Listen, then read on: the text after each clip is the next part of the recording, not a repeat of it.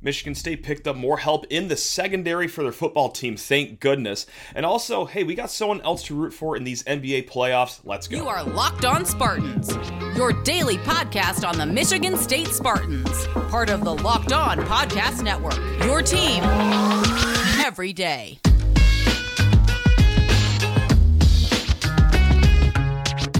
Spartan friends, Spartan family, Locked On Spartans listeners, thank you so much for tuning in to today's episode of Locked On Spartans.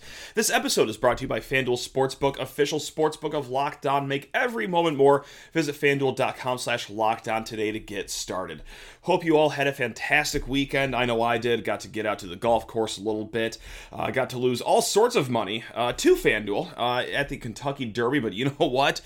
God, I still had a great time doing it. That's one of my favorite sports weekends of all time, so I hope you had a great weekend as well. We're going to kick things off here with some good news for Michigan State football. You may have seen this, you may have not, but yes, there is some extra help coming to the secondary, and it comes by way of TCU. It is. That's right, cornerback Kee'Yon Stewart. All right, he's been at TCU for 4 years, and after going to the college football playoff, he said, you know what? Time for the next best thing in life, and that's coming up to East Lansing to play for the Michigan State Spartans. So what are we getting with Kee'Yon Stewart out of TCU? This is a kid that, as a true freshman at TCU back in 2019, started 6 games as a true freshman, which is pretty impressive to do. It goes without saying in the game of football to start that quickly as a true freshman, but also at the cornerback position. Also in 2020, this is where the career started to take maybe a turn in a direction that he didn't really foresee coming. Season-ending injury after playing in 5 games in that COVID season, the 2020 season. 2021, just played in 3 games and then redshirted because you can preserve your redshirt if you play in just 3 games. And then last year, during their 15-game season, he played in 13 of those games, had 14 tackles, 1 forced fumble.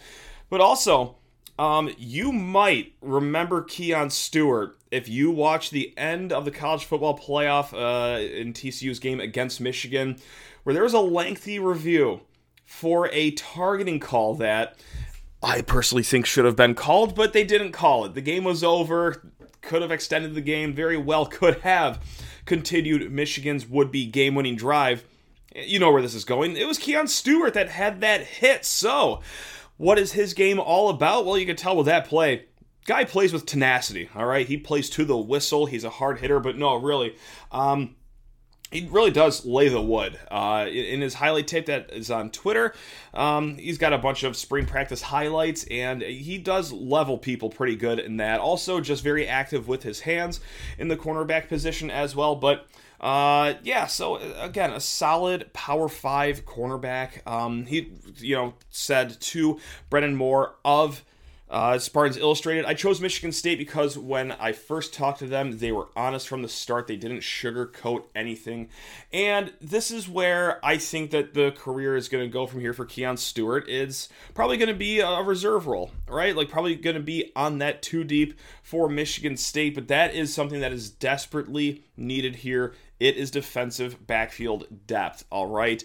And he's had a career that was kind of pretty similar, if I'm not mistaken, to Chester Kimbrah's career at Florida, where he did start early on in his career and then saw his starting role taken away from him, sought out greener pastures. Kee'Yon is obviously going on year number 3 here, but that's just what we need, because right now, all right, in the cornerback room, before Kee'Yon Stewart joined, it would be Chuck Brantley, Marquis Lowry, Caleb Cooley, true freshman Chance Rucker, Kimbrough, and then Samar Melvin. All right, so those are 6 guys. 2 of them are pretty young in Chance Rucker, Caleb Coley, and then Samar Melvin, I don't even know if he's on scholarship, quite frankly. He's from Wisconsin. He played a little bit here and there, but this is a long way of saying that you know my thoughts on this. They're probably your thoughts, because I don't see any argument around this. That is a very thin position group for a position group that's going to be under a lot of scrutiny going into this year. Look, it's no one position group's fault for going 5-7 last year. That falls on a lot of players, a lot of coaches, and a lot of position groups. But man, even during that Peach Bowl year, it wasn't all that great. So we're going to need to see a bounce back year from the secondary. And that is helped by guys like Kee'Yon Stewart, and also, a safety that Michigan State picked up not too long ago from Cincinnati, Armarion Smith. Again, these are guys I think are going to be in the 2 deep, but instead of, let's say, Lowry, okay, he has injury issues. Like Chuck Brantley, he also has injury issues. Let's say they go down. All right, it's nice to plug in a guy with Power 5 experience like Kee'Yon Stewart, as opposed to just looking around the bench and being like, hey, you filling up the Gatorade bottles, you mind trying this cornerback thing, because we don't have anyone else in this room. So this is something we've talked about every single time we talk transfer portal in the spring, is just beef up on the depth in the defensive backfield, and they've done so with Armarion Smith and Kee'Yon Stewart. Now, that puts Michigan State at, I believe, 3 scholarships. We're going to use the word 3-ish scholarships available for the rest of this cycle, because, again, they had a big influx of transfers come in here, roughly 15 tight ends, but I don't know who was a preferred walk-on. I don't know who's on scholarship, and a lot of people don't. So we're going to use 3-ish here. And how are they going to round out this spring transfer portal window? I know that they're courting some wide receivers. A.J. Henning was attached to them, of course, played at Michigan. He is seeking out greener pastures, but it looks to be between Michigan State and Northwestern for that. I know Iowa was a name in there as well, but right now it looks like Northwestern could be in the lead a little bit for A.J. Henning services. But again, a name to keep your eye on. And then also another name, Tyler Harrell. All right, this is a guy that was on campus, I believe, a week and a half ago now at this point, but speed demon receiver, and that's what Michigan State's receiver room is missing, like a straight line speed guy. And Tyler Harrell, look, he was a solid player at Louisville. So solid that Alabama wanted him, and, well, okay, he just transferred to Alabama. Didn't play a whole lot there because of, I believe it was foot or leg injuries throughout his short tenure there, but yeah, that would just be another great spring pickup to have. So with the 3 scholarships open, you figure they're going to keep stabbing at receiver here, and I keep going for defensive back for all I care. Again, like every other position group seems to be pretty well stocked. I think they might try to bring on another linebacker as well, a veteran linebacker per se, or God, it wouldn't be the worst thing to even have a younger guy too. I mean, get a guy with a few years on his name left. So defensive back, linebacker, and wide receiver is who I think they will go shopping for. So yeah, that's what you got there for your Michigan State Kee'Yon Stewart update.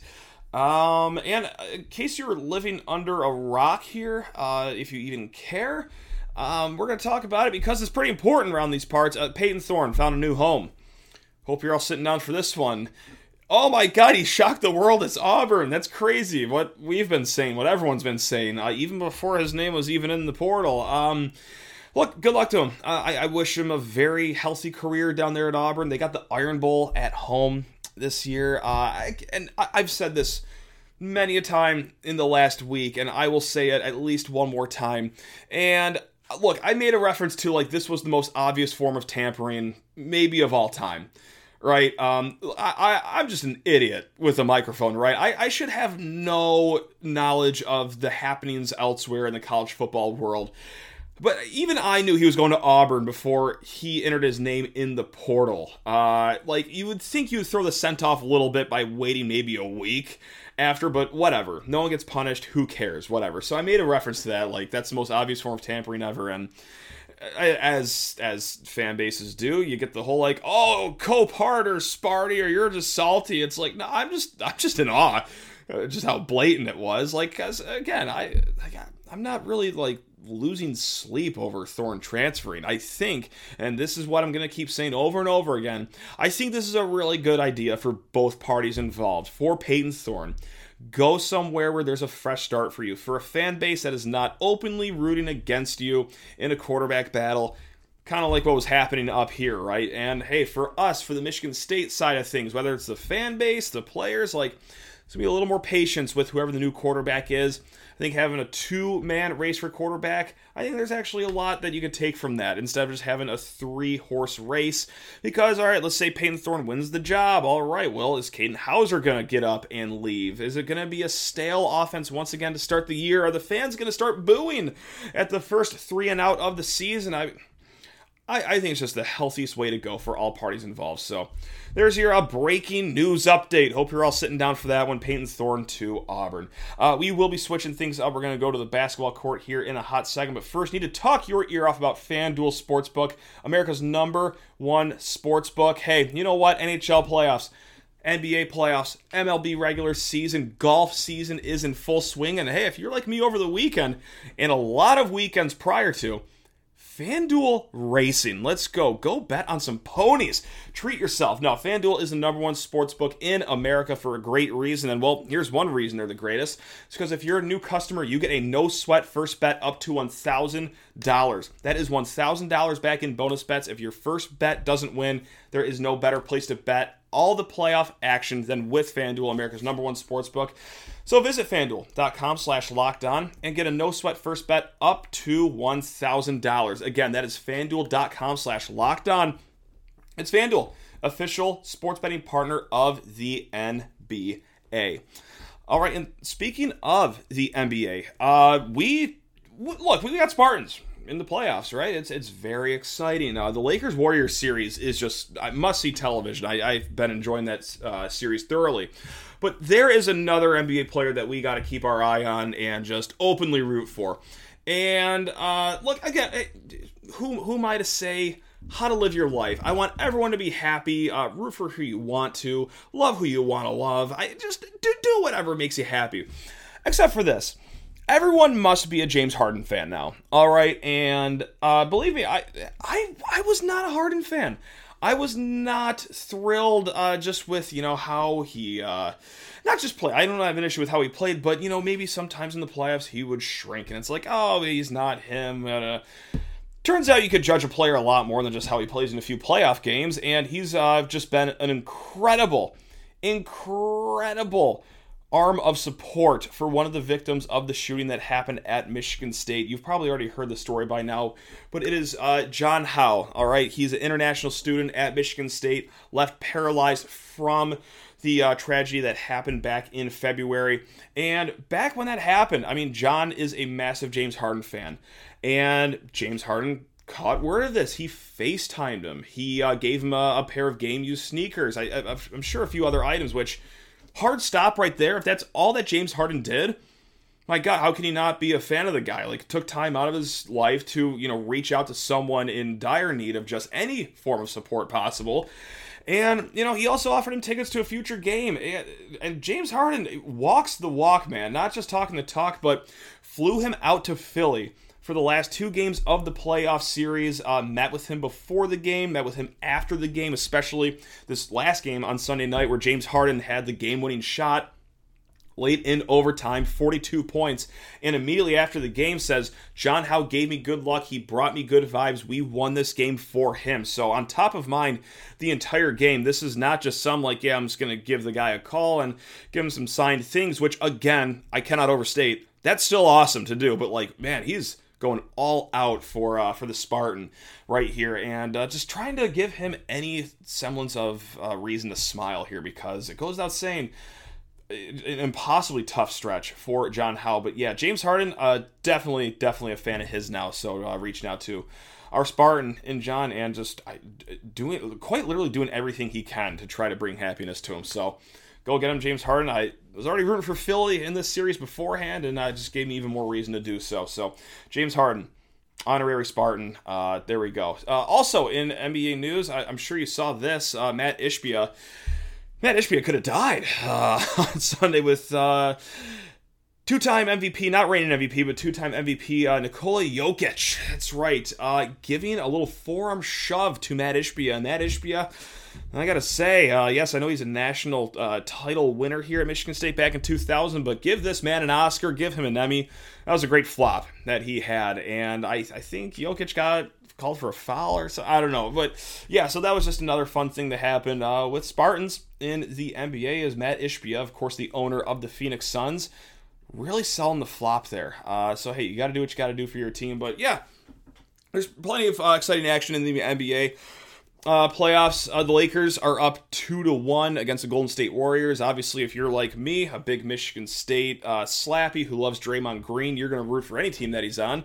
That's the Warriors. All right, yeah, we've rooted for him for a very long time. But, hey, there's another Spartan on the Lakers, Max Christie. He actually got some run during Game 3. 6 minutes, 6 points on Saturday in a kind of sort of ish blowout. So, it was good to see from him. And then Draymond Green, just 1 point away from a triple-double during Game 2, or it might have been 1 assist. Anyway, he was 1 stat away from a triple-double in Game 2. So there's your NBA Spartan update, and this was just a fun little nugget here out of the recruiting world for college basketball. Bronny James, that's right, LeBron James' son, commits to USC. Now, what that does for Michigan State? Not all that much. It is what you avoid, though. There was some hot talk that, Ohio State might be on that short list of teams that he could go to. I believe he visited Ohio State, actually. There was thought that, okay, well, it could be Ohio State. No, so he's not going to be in our conference. He's out of the conference, at least. And there was hot talk back in the day, when people felt good about Michigan basketball recruiting that, Juwan Howard could lure Bronny James there, but I don't know if Juwan Howard can lure anyone to that program anymore. Oh, it's great. Oh, it's so awesome seeing out a downfall that you preyed on. This is great. Anyway, but no, so what this does for Michigan State recruiting rankings-wise for the 2023 class, because Bronny James was one of the last 2023 commits to pledge his commitment somewhere. Michigan State on Rivals slides down to 5th for the team rankings, which is still obviously an incredible recruiting class coming in. That is the best in the Big Ten. And in front of Michigan State right now, number 4 UConn, number 3 USC, and then Kentucky and Duke as well. So that's how we're going to tie in the Bronny James news to Michigan State. He's not in the conference, but man, if Michigan State sees them in the tournament, I don't think I would like that, because it ain't just Bronny James there. Boy, howdy, G. Willikers, the number 1 player in the country, Isaiah Collier. That man can hoop. He can play the basketball. Saw him at the McDonald's All-American game. Watch a few of AAU circuit clips that he's in, and this guy is, he plays like a junior in college. The real deal. So yeah, I would really not like to see a opening weekend matchup against USC, just like we did last year. So if we can just pump the brakes on that, committee, thank you very much. That'd be great. Let's get to some mailbag questions here. We got 2 to get through. One of them is from Sync Jewel, who always just delivers great questions. I've never gotten an email from Sync Jewel and see the question. It's like, I don't know if we're going to get to that. No, we always do. Sometimes it takes us some time because, man, it's been really busy here the last few weeks in East Lansing, but yes, we're going to get to this mailbag question. Thank you so much. At lockedonspartans@gmail.com, by the way. If you ever have a question, he says, "Hey, Matt, great show and analysis as always." I actually pay him to say that, so thank you, Sync. You mentioned that Booker was rated based off his ceiling. I would like to think Carr athletically might have a higher ceiling. I feel like I'm missing something really obvious here, but what's the reason of Booker being significantly higher than Carr? Now, to offer some context, this has been a few weeks since we've talked about this, but yeah, Booker, Xavier Booker, he is in the top 10 or top 15, wherever you look. And we always say, yes, that's a very high ranking for him. I think it's going to be at least a year, I think 2 years, before we really start to see that ceiling and that ranking play out. I know a lot of times we see a kid ranked in the top 10, and you immediately think, oh my God, he's going to score 17 points, 9 rebounds a game. I would really, really tamper expectations, because this is a ranking based on his ceiling. All right, now over here, right, you have Cohen Carr, who is an athletic freak. He just won another dunk contest this weekend, actually. All this kid does is just win dunk contests. But he's rated anywhere from 30th, I think, is his highest ranking on Rivals. And then it's either 24/7 or On3 have him in the 50s. Regardless, big variance in his ranking, but he is behind Booker, even though right now seems to be the more polished player. So why on earth is Cohen Carr rated behind Xavier Booker if we expect almost maybe even more out of Booker, or at least as much from Carr as you would with Booker? So why that ranking? First and foremost, I don't think you're missing something obvious here. That is a fantastic question. And it's the now age-old debate in the recruiting world of, all right, do you rank based on who they are right now, or do you rank them based on how great they will be in the future? And look, I mean, Cohen Carr is an athletic freak, and let's say his ceiling is a 10, which this is the best way to describe it. I think his ceiling, let's call it a 10 right now. And Cohen Carr is already at like that 8.5 or 9. I mean, for his ceiling. The only thing that he could really grow with is that jumper, but even that's made some pretty good strides. But right now, like, I don't think he can get more bouncy, for example. Whereas, let's go over to Xavier Booker. Like, his ceiling, people are projecting that to be like a 12. Right, and right now he's maybe somewhere in that like 7, 8-ish area. But like, if by the sophomore year, should he stay, that's why he gets the higher ranking, just because his ceiling is higher. Like Cohen Carr, I actually don't think he has much more room to grow, and I think that's what a lot of recruiting experts are saying too, with their rankings reflected like that. Whereas Booker, I mean, this is just a young pup, right? I mean, it is a very lazy comparison to make because, just a Sparty guy comparing another Sparty guy. But, like, it truly is shades of Jaren Jackson, right? Like, Jaren Jackson showed some pretty good things in his 1 year at Michigan State, but he also had plenty of ways to grow even after he left. And look what he is right now, Defensive Player of the Year in the NBA, a reliable outside shooter. Everything that he was working on in that 1 year at Michigan State. So that's I hope that made sense, but yeah, it is the higher ceiling for Booker, and the fact that he does have a way to go, whereas Cohen, I think he already almost is at that ceiling, which is a little lower than Xavier Booker. So that's what I got for you there. I hope that made a little more sense. And we also got one other email too. This is from an unnamed listener. Again, lockedonspartans@gmail.com. They listened to our episode last Tuesday. We've been doing Top 5 Tuesday. We did top reasons to be optimistic for Michigan State football. It wasn't top 5 because me and the chief of propaganda, we both had number 1 being Keon Coleman, and so we deleted that from the episode.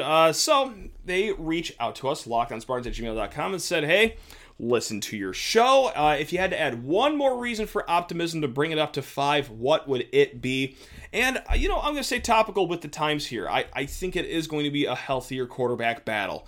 All right, I think it's going to be less distractions, actually, going into fall. Whereas, if it was a 3-horse race, sure, it is just better to pick from 3 instead of just 2. But what happens when you do make that selection, right? Like, are you seeing Keaton Hauser walk through that door, or rather walk out that door to another school in the transfer portal? Is he going to be upset that not only is he not starting in his second year, which, like, fine, whatever, but is he going to be third in the pecking order, especially behind Noah Kim, who has years of eligibility left on his tab? Like, is he going to say, well, if I'm not starting this year, who's to even say I'm going to start next year if I'm the third guy?